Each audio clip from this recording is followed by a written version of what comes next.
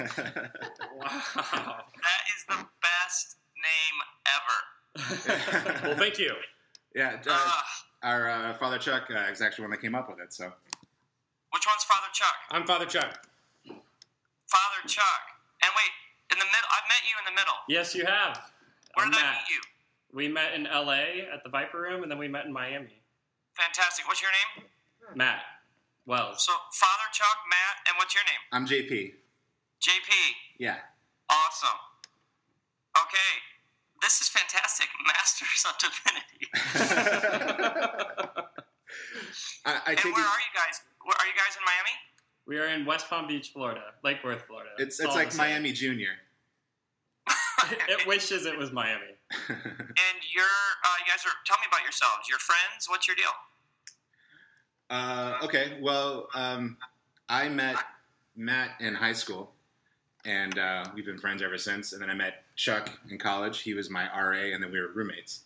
And the three of us became friends in college, and we've been friends ever since.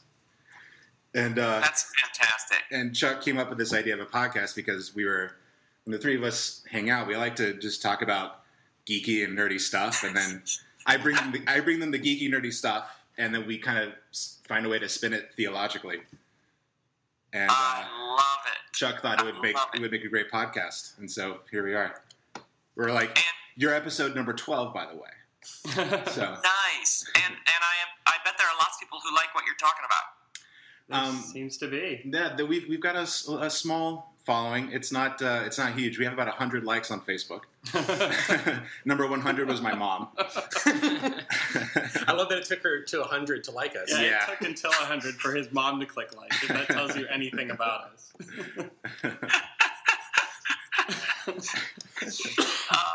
So That is funny. So that's okay. that's your story. All right, I'm gonna do the old intro, if that's okay with everybody. All right. Yeah. All right.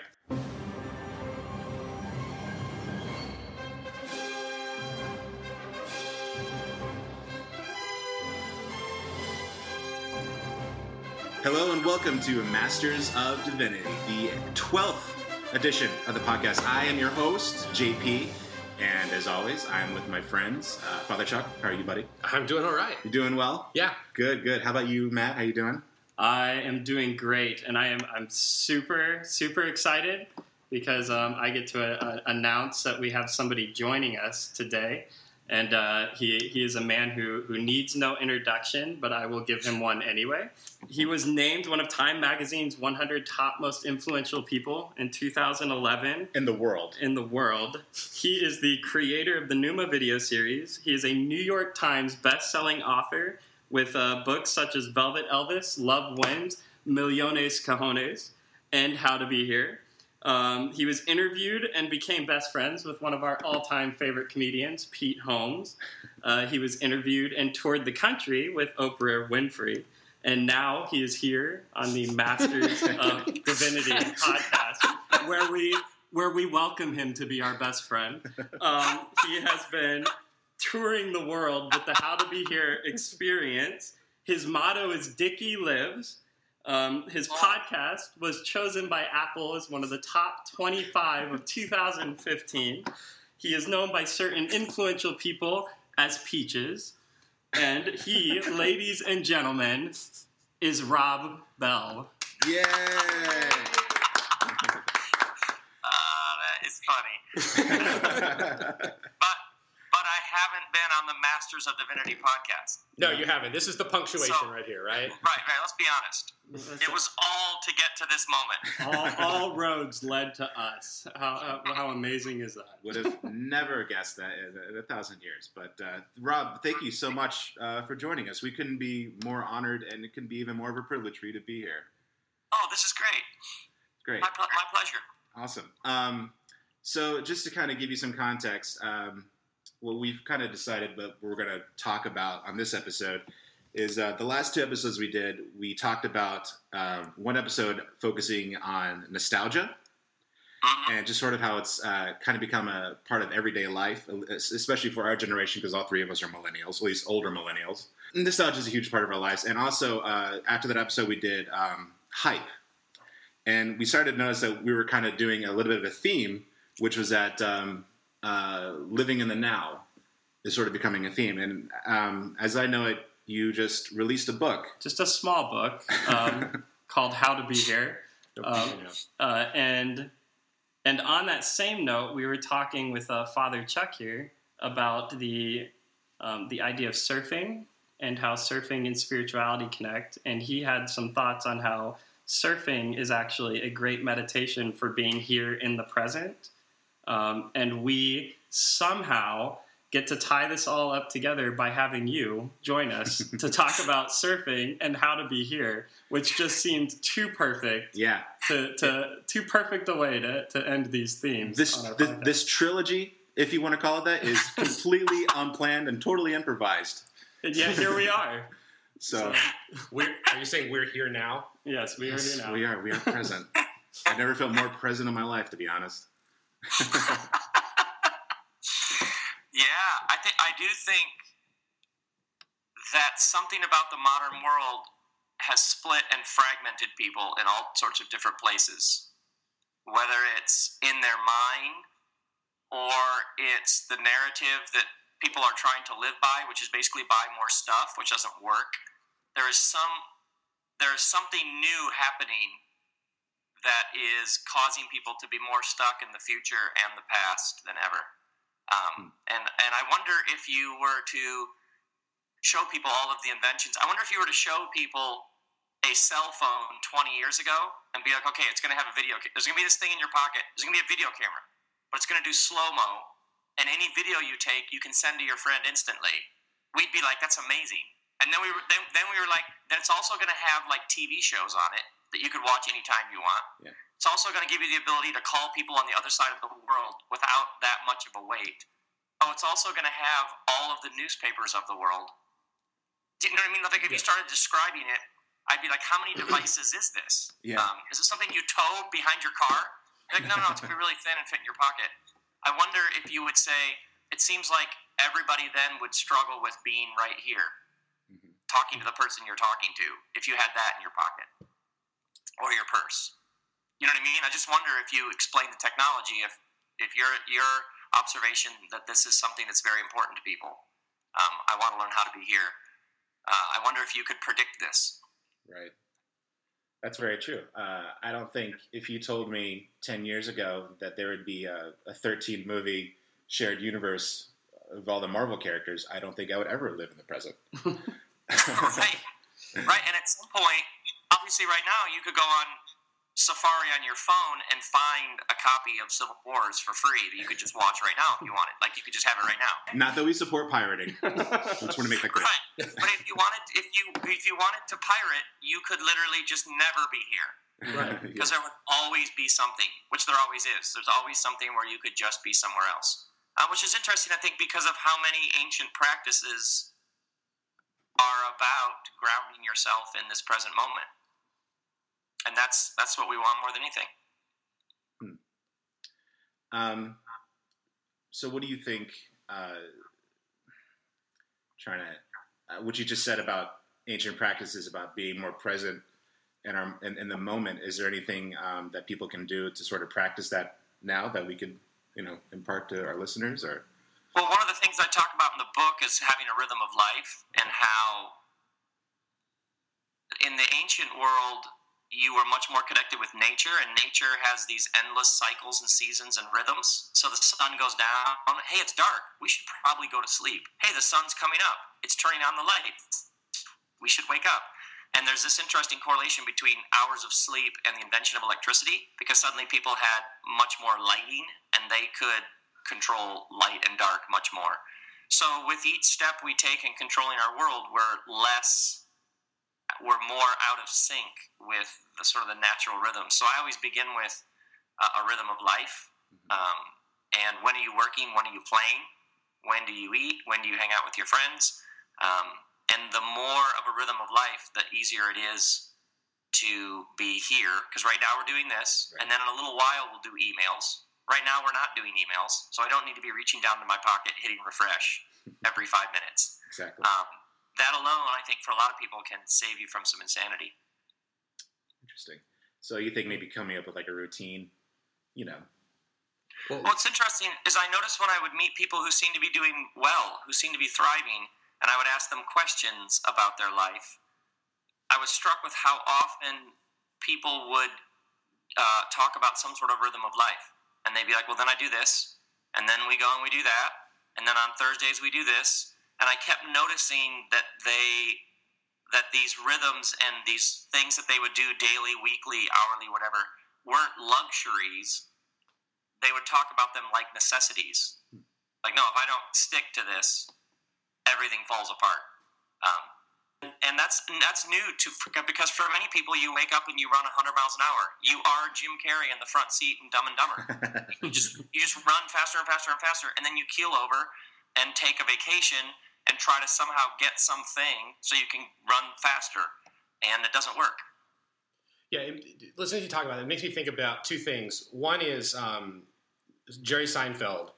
I read an interview with him years ago where he talked about how he's sort of very fascinated with the routines that athletes have, and how like they will like and like other like he's just sort of interested in the idea of routine and rhythm of life in that sense of like I brush my teeth at this point like scheduling yourself down to like every minute of the day in order to kind of have some form of maximizing time and other things like that, which in a way it's interesting, but it's almost like it can be used to maximize busyness. Like, I only do X, Y, and Z over here so that I have more time to do more work over here, and compartmentalize everything. But the opposite of it is like from a spiritual standpoint, like where I go for it. I mean, obviously as an Episcopal priest, I have the Book of Common Prayer, and one of the beauties of the Book of Common Prayer, and this is something that the Episcopal bishop retired bishop of Atlanta once said that I heard him say. He said the beauty of the Book of Common Prayer was the church took like all of these like monastic manuals, basically translated them into English and gave them to the people so that you have a resource. And in it is 5 prayer hours a day, like all of this stuff that you can utilize to give yourself a spiritual rhythm of life. Absolutely. So I think that's kind of an interesting counter to not just like, oh, let's structure this stuff so that we can make our lives more busy, but let's mark like the hours of the day with prayer and reflection. And I love what you're saying about, for some, the rhythm of life or the rituals are so that you can be more efficient and productive, as if that's the highest end to your life. But when you look at the Book of Common Prayer, or you look at a liturgy or a rhythm, another way to orient it would be around joy and holiness and meaning, which is just a totally different thing. Right. Yeah, I mean, I think, and like and the other thing, like the Christian year, the idea in like my tradition where we have the Christian year where we follow all the patterns. We just had Pentecost yesterday, right? And it was something that like being in Florida, like our seasons are pretty. Like we have 2. It's like hot and rain. Like those are like our seasons. And then you have like these couple months that are just amazing, like in like February to March. But when I went to seminary in Northern Virginia, and when I was up there is when I started kind of seeing rhythms of seasons for the first time. And like the church year and all this stuff started to make connections with me. I'm like, like the idea that like in summer and spring is when the priests wear green. And it's like, oh, well, everything is green right now. Like that makes sense why we do this stuff. Like even the colors we choose in church kind of mark what's going on in the world around us. And so like I love that, like you said, like the ancients they paid more attention to nature and what was going on around them. And we ritualize that in a lot of ways. I think that's kind of a cool thing, and it's something we can still do. What are the colors? Green is in spring. Yeah, green. What other colors do they wear? Green, white, red, black. Well, black is pretty rare, but white, red, green, purple, When's red? blue. When do you wear red? We wear red intermittently. We wear red for Pentecost because it symbolizes fire. Right on. And we wear red with any feast day where there's a martyr because it symbolizes the blood of the martyrs. Blood. And we would wear it. You'd wear red during Holy Week as well to symbolize the kind of combination of passion, blood, all of that of Christ's. Oh yeah. And then is white the rest of Sundays? White we wear in Christmas and Easter. Oh really? But then what's your normal? Like what's your normal home games? Like normal home game would probably be green. That's the closest thing that we have. We call that ordinary time, so that's what we wear. And we wear that in the seasons of Epiphany and the season after Pentecost. Fascinating. Yeah. And that's fascinating. Yeah. And when you do live in a culture in a climate that actually has 4 seasons are because LA is like hot and traffic. Yeah. Perfect and traffic might be the way to describe the weather. You could probably even add in smoggy in between that. Yeah. Yeah. Smog or less smog. Yeah, there you go. That's fun. Yeah, so I think that if you don't have some larger story or rhythm, then you're just left with all the stuff coming at you, and then you're just left with fragments and bits and pieces, and that doesn't work for the soul. Since we mentioned the surfing thing earlier, I just wanted to comment on one of the things that. So I'm a surfer. I understand you do that on occasion. Yeah, as much as I possibly can. Do you surf north of Miami? Yes. It's really inconsistent in Florida. When it's good, it's really good. But the problem that we deal with here is because it's good so rarely. Yeah. You get out of shape, and so when it's really good, you're like, I can't do the paddle or whatever. But but anyway, so like one of the things I think of with what surfing has done for me within my own spiritual life and prayer life is there's a quote from a line from Jerry Lopez. You know Jerry Lopez? Big wave surfer. Yeah. So Jerry Lopez is a Buddhist monk, or not a monk. He's a Buddhist. He says, I read an interview with him probably like over a decade ago or something, and he said that to him surfing is like perfect meditation because when you're on the wave, you can only be in the present. Yes. You can't anticipate. You can't think about what you had just done. He said, so it really does. It clears your mind, and all you can think about is that moment. And like I've started thinking about that a lot in recent years, with the way to carry that into other parts of my life too. You can only ride the wave that you're on. Life does a lot of the same kind of stuff. It can only throw you its thing, and everything is kind of unique in its own way.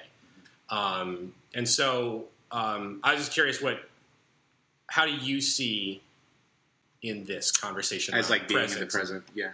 Yeah, nothing grounds and centers me more, which is why I get in the water as much as I possibly can, because I always come out of the water more who I actually am. I always come out more grounded and centered. That waves come in sets, and you have to submit to whatever the waves are doing. So when you paddle out, they might be coming frequently, they might be coming far apart, and that you have to, at some level, surrender to a larger timing than your own, which is really good for the soul. And so if no waves are coming, then you just sit there. And you can't make them come faster, even though some of my friends think you can. You sit there, and you wait. And then this wave comes, and if it's big, it's powerful, it can really mess you up unless you cooperate with it and work in harmony with it. And I love the idea of something big that could hurt you, but that's also can be benign and good and create all this wonderful feeling of transcendence if you move in harmony with it. There's this great line about Jack Johnson that he wasn't as much riding the wave as he was cooperating with it. Ooh, I like that. And it's taught me so much. I always, especially when you're talking to another surfer, you can talk for a while, but if you're talking to people who don't surf, you have to sort of stop at some point because you sound like an idiot. Yeah. And then someone says, "Yeah, that's how I feel when I go hunt." You're like, "No, you don't." So true. That's good.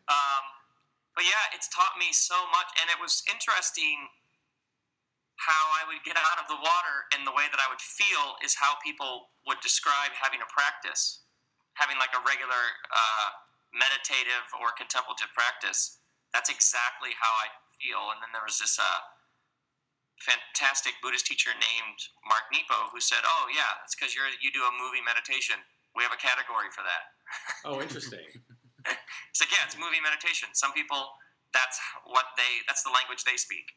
Oh, that's awesome. Which I was like, oh, great, now I have a name for it. Moving meditation. Moving meditation. All right. It's interesting. Yeah, it's funny. I'll just talk about surfing. I'm not really a surfer. I went out a few times. I've never stood on a board before. I took you out. I took you out in like the most huge, blown out conditions I could find. I haven't. I've stood on more sharks than actual surfboards. I'll put it that way. Yeah. Talking about kind of like waiting for the waves, and kind of like knowing where the waves are going to be. It sort of reminds me of something like Wayne Gretzky said about hockey.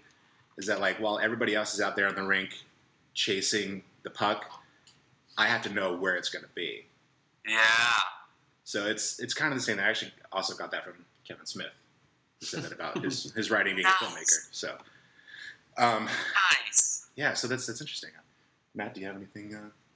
No, I can't comment too much on surfing. I have what I refer to as an unfortunate and irrational fear of water.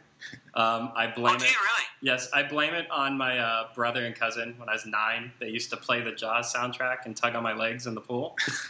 So I think that caused a little bit of a fear for what's under. Will you get in the ocean now? It takes quite a bit to get me to get into it.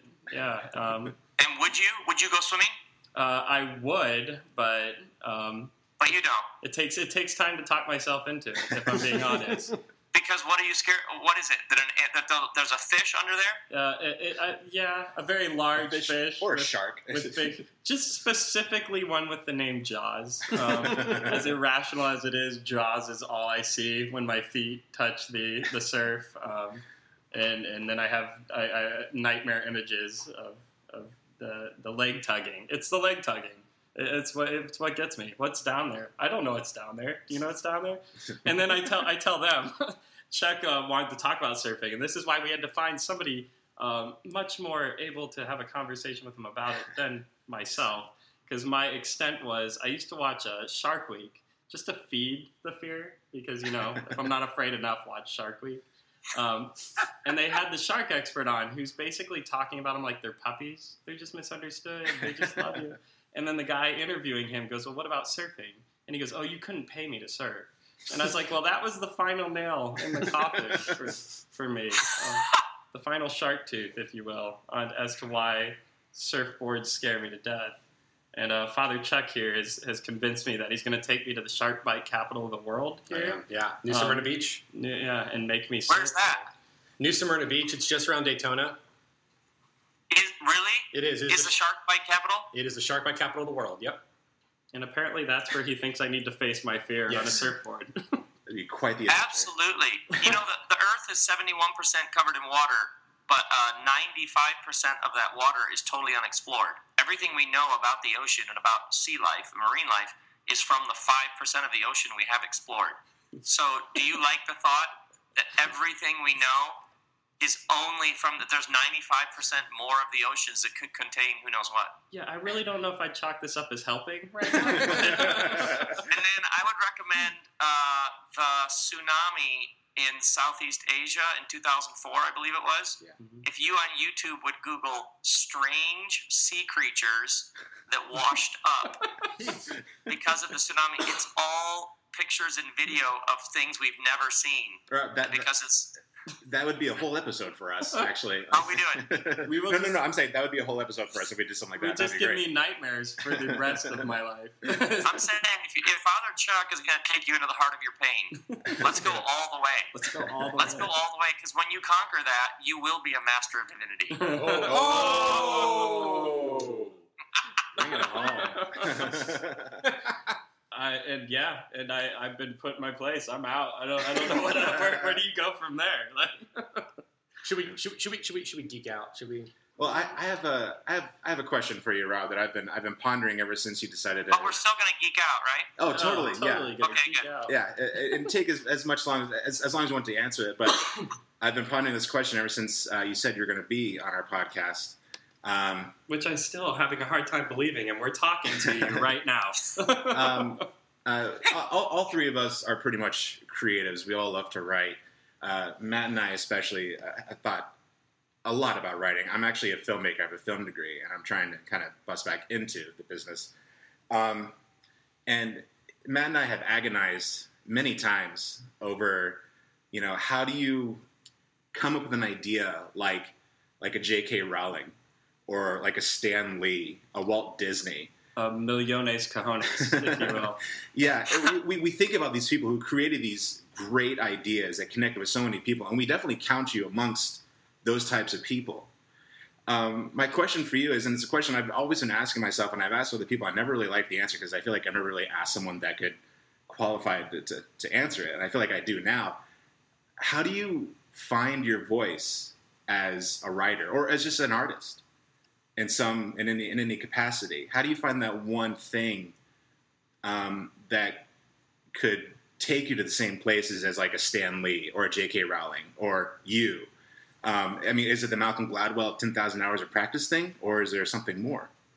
It's not a it's not a big giant, I have to find my voice. You have to take the universal and particularize it.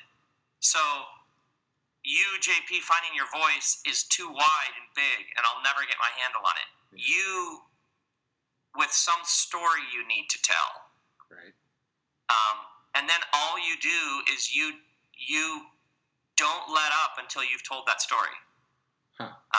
So whatever the thing is, like I never was like, I want to be a writer until, there's an idea. There's an idea for a book, an actual idea. The ideas and the work is the salvation. You know what I mean? Yeah. So J.K. Rowling, she had done lots of writing, but then she's on a train. I saw a picture of where she was sitting. She had the idea for a wizard boy named Harry Potter. Right. Like that's how she did not find her voice by, I want to be a great writer. She found her voice with, she already had her voice, but there's this kid. Well, what happened to his parents? Right. Does he go to school? Does he have friends? What is he struggling with? Do you know what I mean? Yeah. So an example would be you're a filmmaker, a documentary about your friend who's scared of the ocean, shot on your iPhone. Yeah. And your priest friend who is like, let's go into the heart of your pain. And so the one friend tells stories about his brothers dragging his feet down in the pool, and you take him back to the home where he grew up where there was a pool. But they don't live there anymore, so you have to climb the fence, or you have to knock on the neighbor's door and say, can we please film my friend? And then you have him get in the pool and recreate his brothers tugging on his feet. And you are shooting it on an iPhone or something, and you're laughing your ass off. And this is ridiculous because he's in his clothes, and you make him get in his clothes. And Father Chuck is just standing there. He has to be in a robe because he's naturally going to guide. You see what I mean? Yeah. Like I'm just watching the three of you thinking, that's funny. If you took your filmmaking chops and were like, Matt is going to face his fears, and the culmination is him paddling out in the ocean.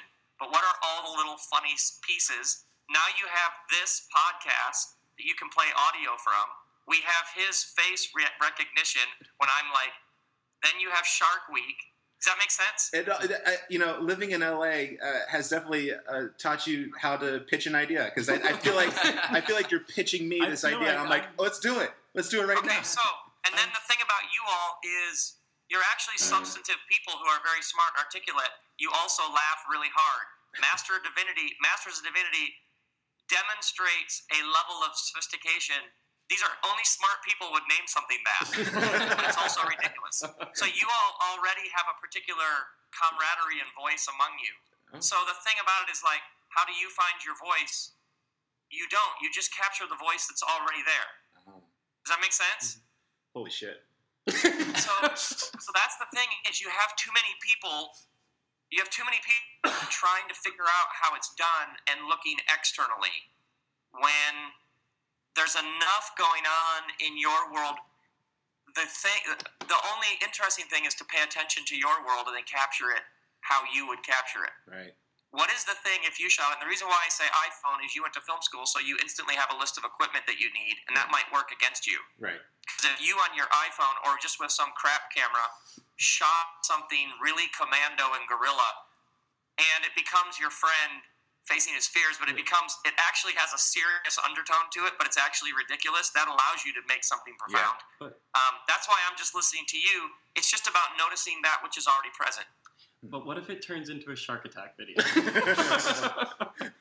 you have something you can sell. Yeah, definitely. Yeah, I just want to say you're already validating some of the criticisms they have toward me, and I don't know if I appreciate that, but thank you. Yeah, but no, that's great insight. I love that.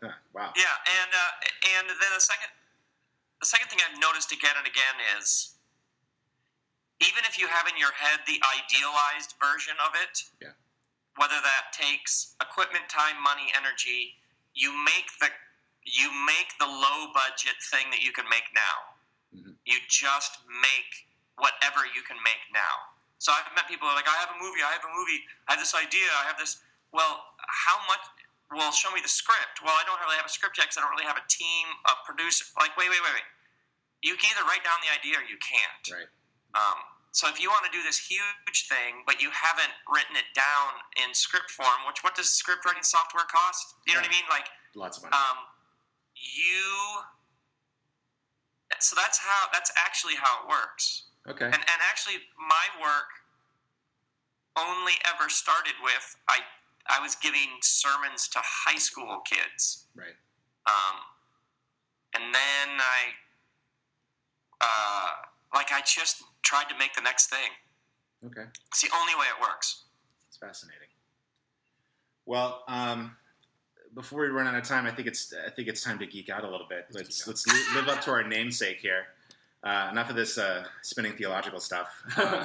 Guys, do you have any nerdy questions you want to ask the Rob Bell right now? I'm going to pass it to Matt. It's the Rob Bell. Yeah, I'm still geeking out at the fact that we're talking to the Rob Bell. I'm just going to be totally honest with you right now. No, but one thing I'm curious about, and we were kind of talking, knowing you were coming on. We were curious about what was the fandom Rob Bell had when he was young. What was the show that you watched, or the movie that really stood out? What did you run around in the backyard pretending you were being when you had downtime? And then maybe you still kind of hold on to it. Maybe you still buy the DVDs and go see the movies and stuff. Though I was definitely a fan, but no, I don't still buy the DVDs. When I was growing up, Dukes of Hazzard. Yes. Nice. And I told you Chips. it'd be a Gen X show. Do you remember Chips? Yes, I do. Estrada. Eric Estrada and the other guy? I forgot about that. The other guy. Who cares? That's all it is. California Highway. Oh, California Highway Patrol. Those were those were the big ones. Those were the big ones. Would I be remiss to suggest Knight Rider? Maybe were you a fan of? Oh yeah, it was Little Knight Rider. But I always found, even then, I found it a little ridiculous. Somehow, Dukes of Hazzard, I didn't. Somehow. So since you brought up Knight Rider, can I just say real quick that my mother never not takes the opportunity to remind folks, especially my wife, that when I was a kid, I was obsessed with Knight Rider. Always wore a black leather jacket everywhere I went. And In Florida. Yeah. In Florida. And when I was in kindergarten, I made people call me Michael. Oh, that is so good. Yeah. Yeah, and when I was 9 maybe or 10, my parents took me to see Chariots of Fire, Mhm. that movie about the runners. Yeah. What 10-year-old would ever get that? But somehow I loved that movie. And not because of some larger religious theme. I just somehow loved it. I got the humor, and somehow it meant something to me. A guy who could run fast. Maybe when I run, I feel his pleasure. Isn't that weird? To this day, it's my favorite movie. And Really? it's not because he wouldn't run on Sundays, which, whatever. It wasn't, you know what I mean? It wasn't some larger statement. It was just that movie somehow, to this day, moves me to no end. It's a great movie. A great soundtrack by Vangelis. Yes. Yeah. I had the vinyl. Oh, nice. Very I cool. played that record over and over. Yeah. That's awesome. And I have to say that there was this movie I stumbled across recently for myself called Begin Again, written and directed by John Yeah, Carney. I just saw it. Mm-hmm. And you mentioned on one of your Facebook Live videos another one by him called Sing Street. Unbelievable. Yes, I had to take my wife to go see it, and both of us were blown away and spent the rest of the evening listening to the soundtrack repeatedly. From That thing is it's on repeat in our house, just like yours. I Yep. want to see this movie. I'm told these two they've got homework that they need to go see this because it's an incredible movie. And it's something like 97 on Rotten Tomatoes. Like, everybody who sees it is like, yeah, this is pretty much the best movie we've seen in a long, long time. Like, wow. It's incredible. Yeah, great. I haven't been able to see it yet because I actually, at the moment, I live in Norman, Oklahoma. I'm just in town for this. But we didn't get Sing Street. I'm coming to Tulsa and Oklahoma City Oh, really? in June. Are you gonna? Yeah, you should come out. I would love to. That would be great. Good. come say hi. It's on my site. But we're doing a How to Be Here experience. Okay. Friday night in Oklahoma City, and then all day Saturday in Tulsa. Nice. Yeah, Oklahoma City is just like 20 minutes away from me, so There we go. perfect. Awesome. And we're hoping to get Last Days in the Desert, because you just did the podcast with Ewan McGregor. Yes. That'll give you an episode to talk about. Yeah. Good Lord, that movie. I have to admit, I had to call these guys and say I had a huge doubt moment when I hear you interviewing them, and I'm like, seriously, he's going to call us Monday at noon? Like, He talked to Obi-Wan Kenobi. He's talking to Obi-Wan Kenobi. Like, that's just unbelievable. Yeah, but it doesn't. I mean, you may be talking to Obi-Wan Kenobi, but in the back of your head, like, this is just Obi-Wan Kenobi. On Monday, I'm going to be talking to the Masters of Divinity. It's true. He has a point. He has a Keeps point. it all in perspective. Yeah. He's a smart guy. We're like the real life Yodas, is what it is. So you finally reached us. Three Yodas. Okay. I have a question, just my own personal curiosity. Can I just ask, what's it like being best friends with Pete Holmes? He's like he has like a giant heart. Like, if he comes in the door of the house, he gives everybody a hug, and then he gives my boys high fives, and he says, he's amazing. Yeah. And he really cares. Like, he really, he is exactly like you think he would be. Huh. And so he's cheering you on. He has your back. He would do anything for you as a friend. Yeah. Yeah, he is an absolutely amazing human being. So Yeah. I picture him just being like overwhelming, but like in a good way. He never stops having insights and saying things, and then there are the spontaneous moments. He picked up a guitar, and my daughter was on the couch next to him, and he started making up songs for her, and some of the turns of phrases and the images were better than things I've heard like other professionals do. He can just never stop coming up with stuff that would blow your mind. It's crazy. I saw him meet a woman named Julia and say, Julia, do you feel like the Julies just give up early? Like, it would be like that fast. Wow. And it never, ever stops. Yeah, he's an amazing human being. That's incredible. I wish I could be like that. Well, this well, is really. you can. Yeah. I was saying, this is really what it's all about. We get Rob Bell on here so we can try to get Pete Holmes on. That's what we're trying to do. Yeah. Got us. I'll tell him. Yeah, I'll tell him. The masters of divinity are out there. I geek out over you. JP's just wanting Pete Holmes. I'm so sorry That's for not my true. friends here right now. He just wants Batman on our podcast to do his Batman voice and talk about. That's funny. And Pete is making a new show, and it's very, very, very good. You're going to love it. I can't wait. If you love Pete Holmes, when you see his new show, you're not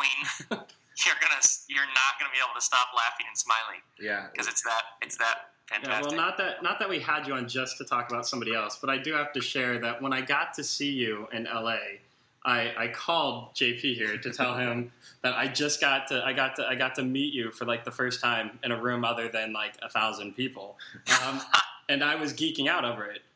He was excited for me. I mean, he's excited.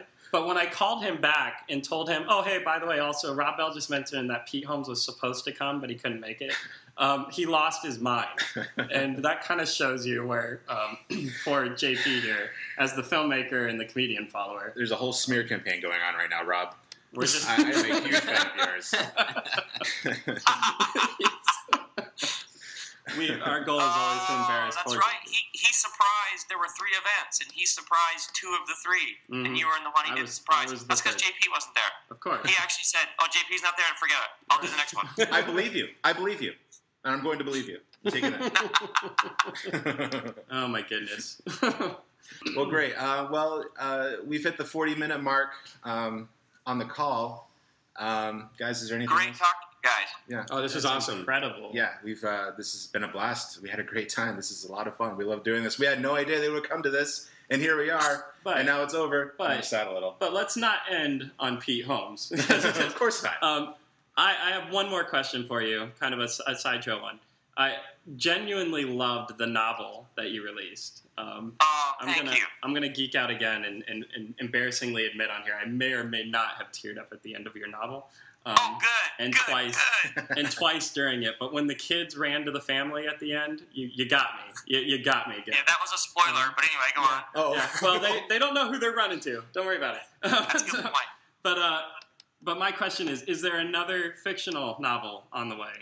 Yeah, there's a second one that's all outlined that I started writing, and then there's a sequel to Millones Cajones Oh man. that follows Chuck Flannel, and it's called The Original Tree Hugger. Yeah. And then you sort of later find out what V is up to. Yeah, Very cool. yeah. Very exciting. So that's sounds great. that one's in the works. But there's another one. There's another one that's all the way outlined, and I'm just writing it. There you go. Very cool. That's very exciting. Very exciting. More coming. Great. We look forward to it. We're going to read it totally together. Yeah. You guys are fantastic, and we're actually working right now. I actually have a meeting on Wednesday. I think we're going to make a hardcover. We're going to make a paper version of Millones Cajones, Oh, great. like a real version of it, not just an ebook. So yeah, more coming. That's great. Very cool. Neat. Very exciting. Good to All hear. Okay. You guys are fantastic. Thank you for having me on. Thanks, Rob. Thank you, Rob. You've been fantastic as well. Thank you so much. This has been Masters of Divinity, my friends. Rob, where can people find you online? Because you need a plug from us. Yeah. RobBell.com. All the tour stuff and new books and my podcast, all that's at RobBell.com. Okay. Father Chuck, where can people find you? You can find me on my church's website, chapelsta.com, where I rarely blog. I'm also on Twitter at FRCharlesB. Matt, where can the people find you on the internets? Well, we know Matt's neglected his own social media at the moment, so you can find me at themastersofdivinity.com or the MOD_podcast on Twitter and Instagram, and the Facebook page, Masters of Divinity. And as always, you can find me every day at John Spencer Post on Twitter, and also at johnspencerpost.wordpress.com, where you can find all of my movie reviews, which is just one right now. But I'm working on a weekly column. It's going to be great. It's called Thank God This Was Made, and it's going to be a series of wonderful films. Thank you so much, Rob Bell, once again. An honor and a privilege. Thank you. Fantastic. All right. Masters of Divinity. This has been Masters of Divinity. See you next week. All right. Bye.